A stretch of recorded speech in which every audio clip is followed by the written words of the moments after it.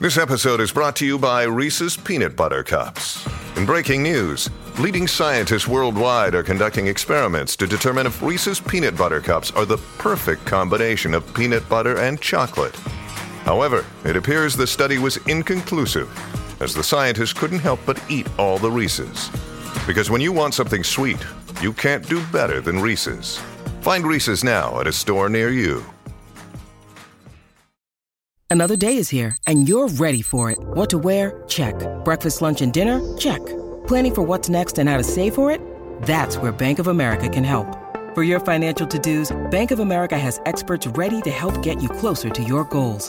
Get started at one of our local financial centers or 24/7 in our mobile banking app. Find a location near you at bankofamerica.com/talktous. What would you like the power to do? Mobile banking requires downloading the app and is only available for select devices. Message and data rates may apply. Bank of America N.A., member FDIC.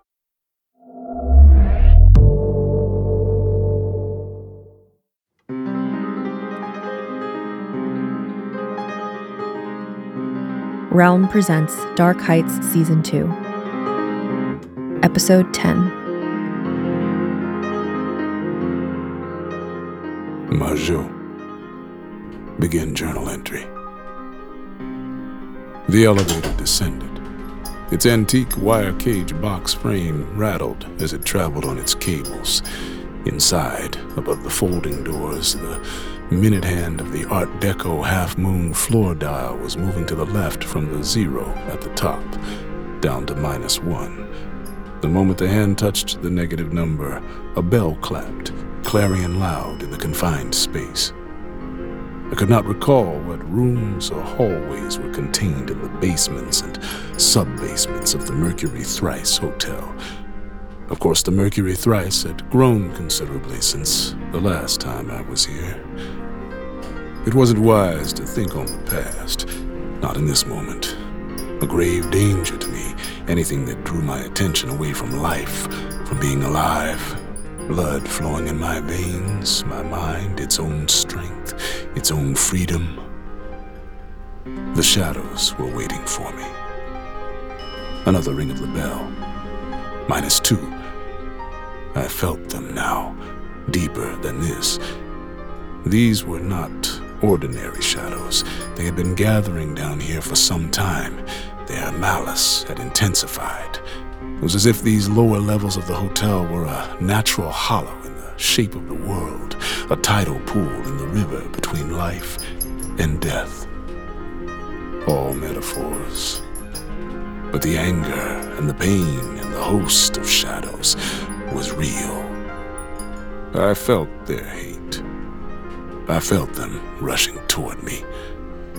The bell rang out for -3, and the elevator shuddered to a sudden stop.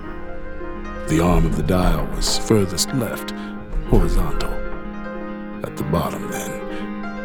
I gripped the handle of the folding door and pulled it back, flung the cage's accordion gate wide open, stepped out into a pitch-black hallway.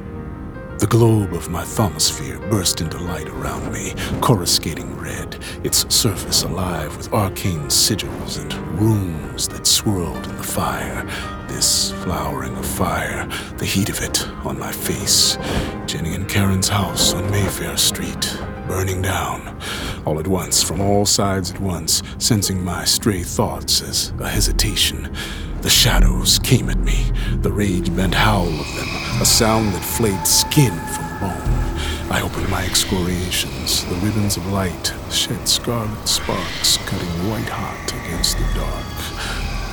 But first, let me explain how I came to be there. Don't worry, Little Wing. I'll come back to what happened next.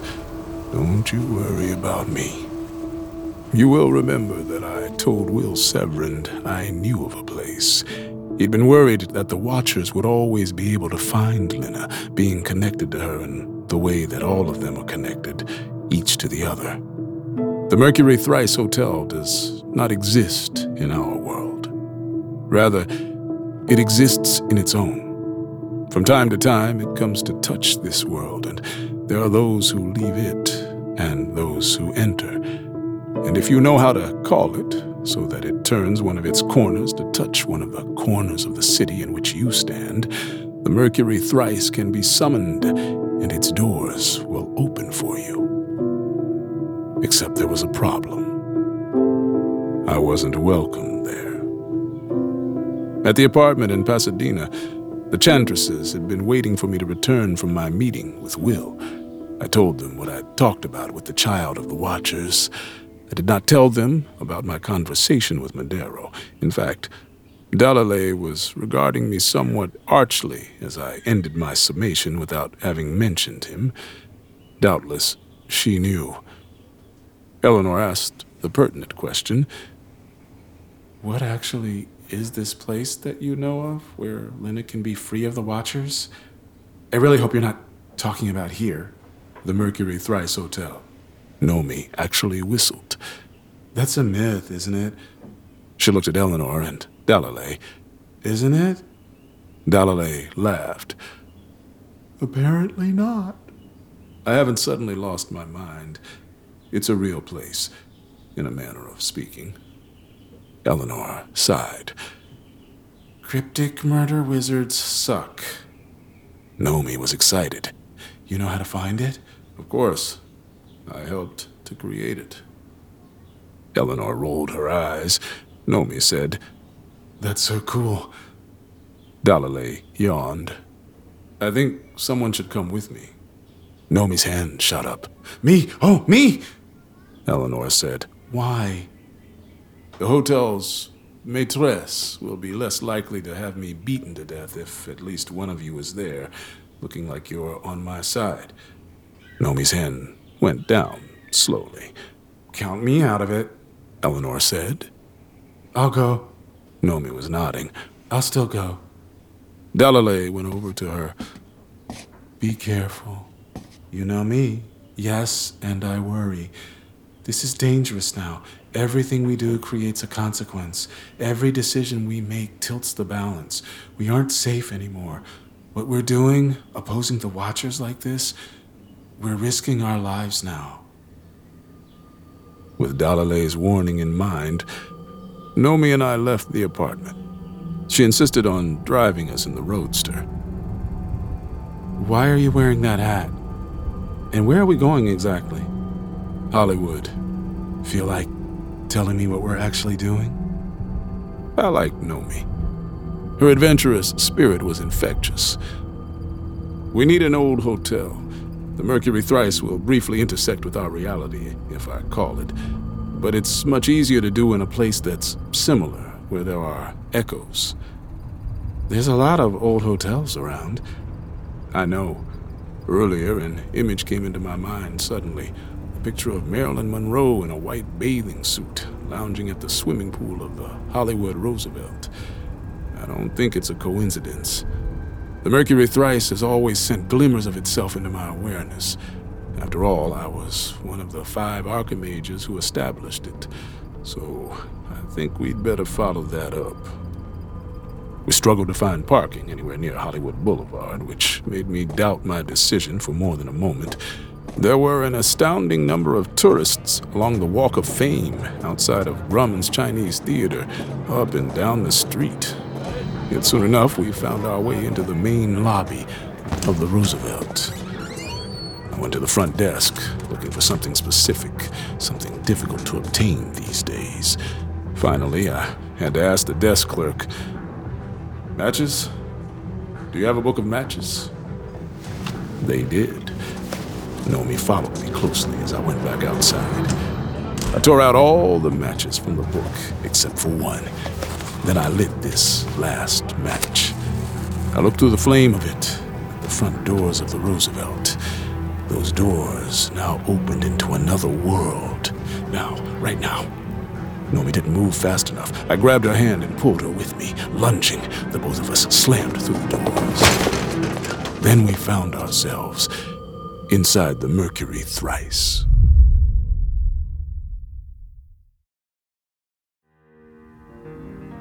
Its lobby was unchanged since 1929, a pinnacle of Art Nouveau elegance and grandeur. Polished brass railings at the front desk, at the lobby bar to our right.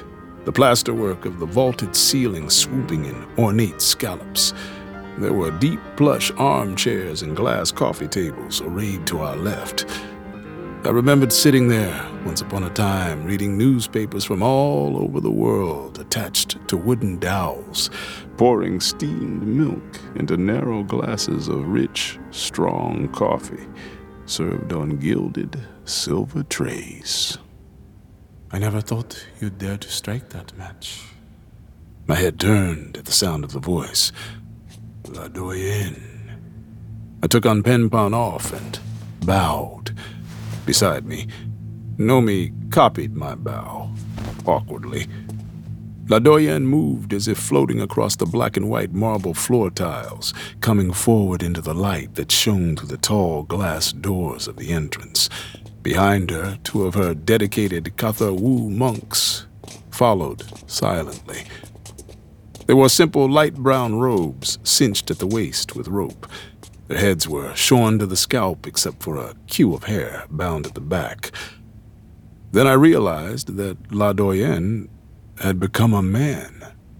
In 1929, she had been a fixture in the Shanghai underworld and the Shanghai nightlife, as famous for her ruthlessly straight-cut cheongsam dresses as she was for being ruthless in business affairs.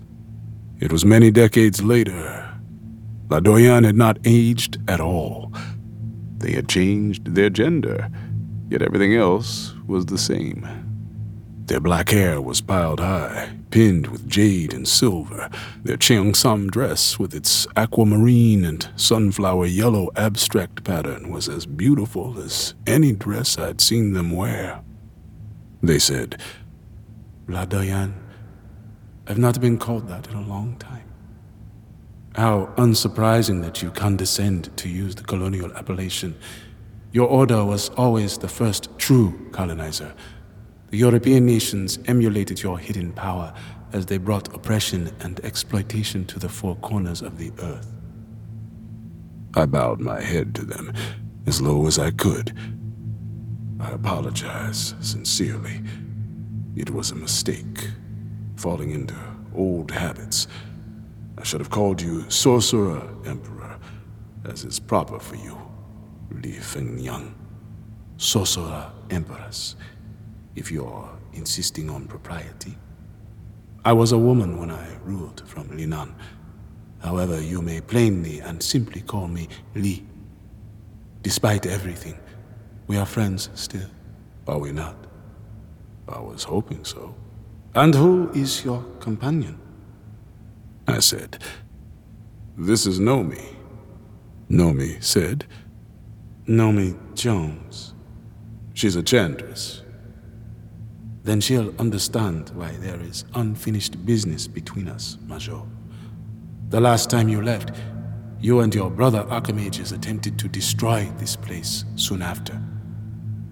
Nomi punched me in the shoulder. I should have known. I said to Nomi it was complicated. And to Lee, I've always regretted my part in what happened. Enough to make amends. I caught the tone in their voice. There's a reason you let me come back. There is. And there's a reason I came. Then we have the beginnings of an agreement. Let the negotiations commence. Are you ready to shop? Rakuten's Big Give Week is back. Get 15% back at hundreds of stores, and it's all happening this week, May 6th to May 13th. It's the perfect time to shop for everything on your list for spring and summer, like clothing, outdoor gear, and travel. I know I'm using this week to stock up on some warmer weather essentials at Ray-Ban and Ulta, and I love that Rakuten even helps me save on travel at sites like Hotels.com. Rakuten really is the best way to shop, and you can save even more by stacking cash back on top of deals.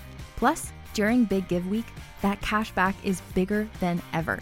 With Rakuten, membership is free, and when you sign up and shop today, you get an extra 10% cash back boost. That's an extra 10% cash back on top of the 15% cash back. You won't see higher cash back rates than these. Go to Rakuten.com or download the Rakuten app. Rakuten. Shoppers get it.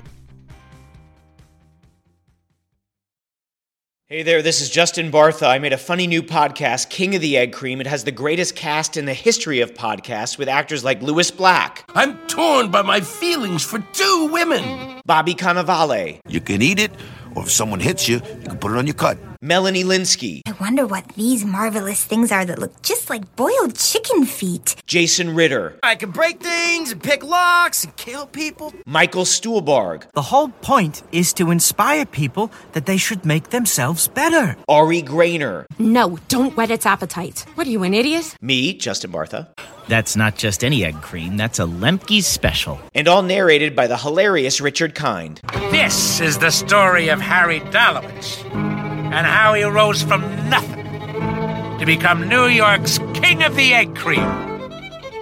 So if you like funny true stories, come listen to King of the Egg Cream, available wherever you get your podcasts. It didn't take long for Lee to come to an arrangement with me. Afterwards, Nomi and I were told we were free to explore the hotel. She was properly in awe of the place. I showed her the grand ballroom, the hotel restaurant, the cinema theater. All of it held memories for me. The 1920s. In many ways, it was a high age for the Archimagian Order. The Watchers had revealed themselves to us in 1913. Across the world, we mobilized for war. We felt we were invulnerable, as yet untested against our adversary. All of it would change soon, but until then, our confidence was unshaken. One particular city in the world had become a center point of magical energies, a place of chaotic, ever-shifting politics, an open city where free enterprise was inseparable from murderous criminal moxie. Shanghai. It was my very first assignment in the Order. Newly fledged, I was one of the Archimages sent to Shanghai in 1929 in order to establish an Archimagian exestate in the city. We controlled several of these in the world, most notably our citadel at the Sorbonne in Paris. An exestate was a pocket reality, a sliver of space adjacent to the world, but discrete from the rest of it. These exestates were our refuges, our oases, our hidden places of power. My brothers and I completed the work required. We transformed the Mercury Thrice Hotel into an exestate, and almost immediately after, we lost control of it. Walking next to me, Nomi finally brought up the subject of what Lee and I had discussed. You're going to do what Lee asked you to do? Yes. You're going to dispel the shadows from the lower levels? I don't think I have much choice. Lee agreed that we can bring Lena and Tess here if I do this for her. For him. Them. I mean. At first I'd said no to Lee, but they'd been adamant about it. The lower levels of the hotel had become dangerous, unusable, unstable. Shadows were massing there. It was a sign that the hotel's magical energies were fraying at the edges to allow such access from outside the exestate, for these shadows to have been able to gather unchecked. I think the hotel itself was leading us into its heart as we walked the halls. There were some doors that were locked, others standing open. The lamps down certain corridors came on ahead of us, while others remained darkened. There were only a handful of guests at the hotel. Nomi and I saw a gentleman in a top hat and a suit that was likely tailored in the 19th century, sitting alone in the restaurant. The cinema was showing something silent, starring Mary Pickford, and there were only 2 or 3 patrons in the auditorium. At the end of the 20s, despite the market crash in America, this place had been alive with activity. Every room sold out. A big band playing in the ballroom every night, with Joe and Nellie Farron, the exhibition dancers. I suppose the clientele had changed when we removed this place from reality. Soon Nomi and I came to a cloistered space at the center of the Mercury Thrice. It was a courtyard open to the sky. There were trees that grew at the center of circular flagstone paths. Stone benches and tables were arrayed throughout. I recalled Master Nakamura's visit in 1929. He had come to measure our progress as we worked to establish the ex-estate in Shanghai. We had played a game of chess at one of the stone tables. It had lasted an afternoon, then an evening, into the night, and morning had dawned before the last move was played. Though I lost the game, I remember feeling proud to have challenged Nakamura in this way, and I believe his estimation of me rose in that moment. Naomi seated herself at the very same chess table. There were no pieces now on the black and white squares. She said, "Too bad we can't play. I'm pretty good." "Yes, too bad. If you're going to go down into some basement to mess around with the spirits of the dead, you're going to need my help. I'm not sure I want to risk something like that." Naomi went on, undeterred. "It's called anchoring. We do it for each other all the time. You saw us doing it for Eleanor when she was scrying Lena. My strength goes into your workings. Basically, it's still all you, but you've got a boost from me, and I'm like a reserve tank of power to draw from, too. I don't want to do this at all. Because it's dangerous? It is, but no, that's not it. Being that close to shadows, it will expose me to their side of life and death. There are my own beloved on that side. I don't know what would happen if one of them came to me. All the more reason for me to anchor. I can pull you back." I nodded. It would seem to be a sensible thing to do then. We went to find Lee. They were seated at the lobby bar, sipping a Singapore Sling. One of the Qatar Wood was their bartender. It was an odd sight, the grimly silent monk dressed in medieval Chinese mendicant robes, cleaning a cocktail glass with a checkered bar towel. Lee had agreed that Naomi could make herself comfortable in a room. She needed a place to meditate, undisturbed. This work of anchoring would take her outside of herself, and any interruption from her environment could possibly break the connection. In the room, Naomi said, "I'll need something of yours." I removed Anpenpan and gave it to her.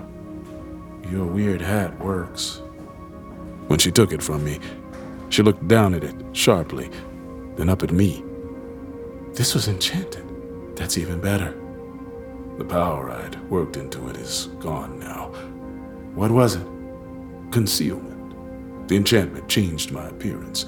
While I was wearing it, everyone who interacted with me would see me as someone different, never myself."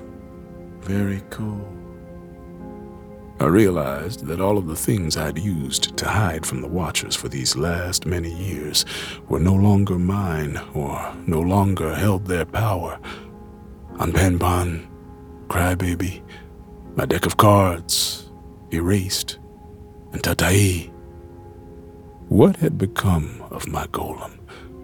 In the rush of events, I hadn't considered it.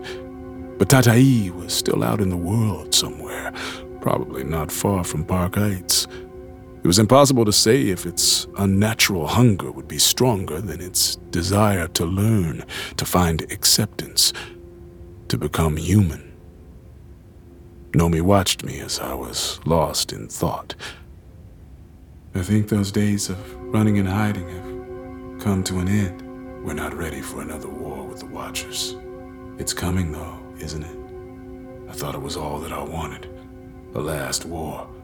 To take them all on, to take some of them with me at the end. Because I was tired. I'd given up. War was my death wish. War is redemption's daydream."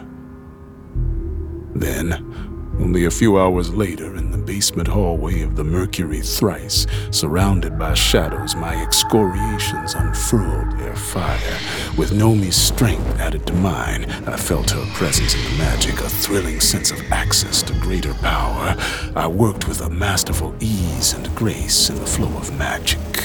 Moving forward, I pointed at each black shade as it bore down upon me. The excoriations leapt out from the thermosphere like solar flares shooting out from the surface of the sun. The shadows were the dead, yet they retained volition of a kind. There was a madness in them that came from never letting go of the living, never being able to separate. Over time, the pain and torture of no longer being alive had turned them into monstrous things, twisted shapes, beings of rage. When an Archimagian excoriation touched the black substance of them, they were obliterated forever. I snuffed them out. The fire of magic burned them out, one by one. Those that fell upon the surface of the thermosphere, reaching with ragged claws to rend my flesh, were incinerated in eruptions of lightning. They kept coming.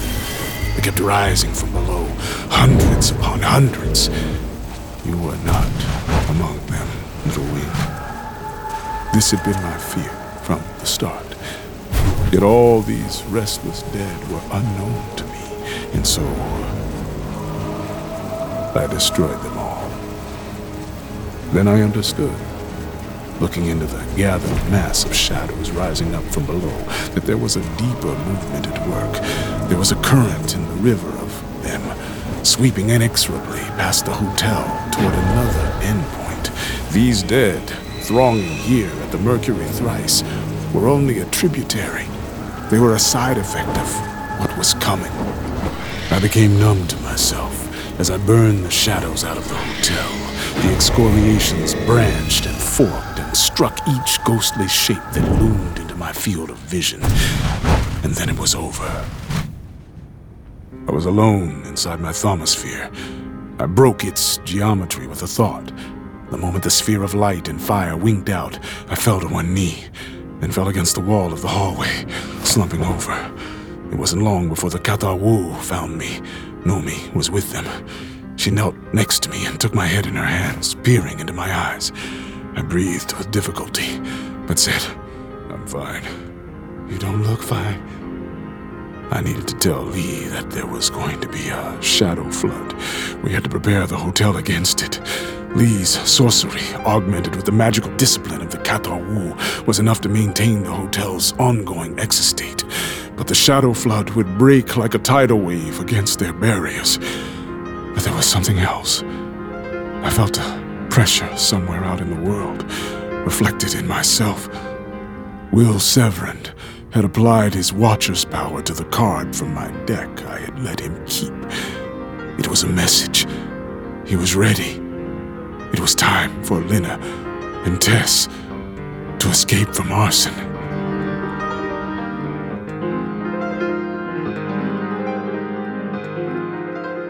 You're listening to Dark Heights Season 2. Dark Heights is a Realm production.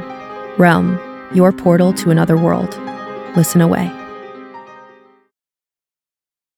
Greetings, adventurers. Today we're excited to introduce you to a new story, Dark Dice, a horror podcast that blurs the line between actual play and audio drama, where the story is determined by the roll of the dice. 6 adventurers embark on a journey into the ruinous domain of the Nameless God. They will never be the same again. One of the players is not what they seem after a doppelganger, a creature that can assume the form and voice of whatever it kills, infiltrates the team. As the players are picked off and replaced one at a time, can they figure out who the monster is before it's too late? Can you? Here's a quick example of what our show sounds like. The shambler with the jar of liquid inside of him. Soren Arkwright let loose an arrow that cracked the glass, passing through the spine of the creature. The shambler still managed to maintain its forward momentum, but stumbled as it eagerly tried to bite and swipe at Soren, landing near his feet. As Jeff Goldblum has now joined our cast, Dark Dice is available however you listen to podcasts. Dark Heights is created and written by C.D. Miller. Produced by Marco Palmieri, Fred Greenhalgh, Kaylin West, and Haley Wagreich. Executive produced by Molly Barton, Marcy Wiseman, and Julian Yap. Starring Dion Graham, Julia Whalen, and Neil Helligers. Sound design, editing, mixing, and mastering by Kaylin West. Original music by Chris Miller. Music supervision by Marcus Bagala. Production manager Alexis Latshaw. Cover art by Kendall Thomas.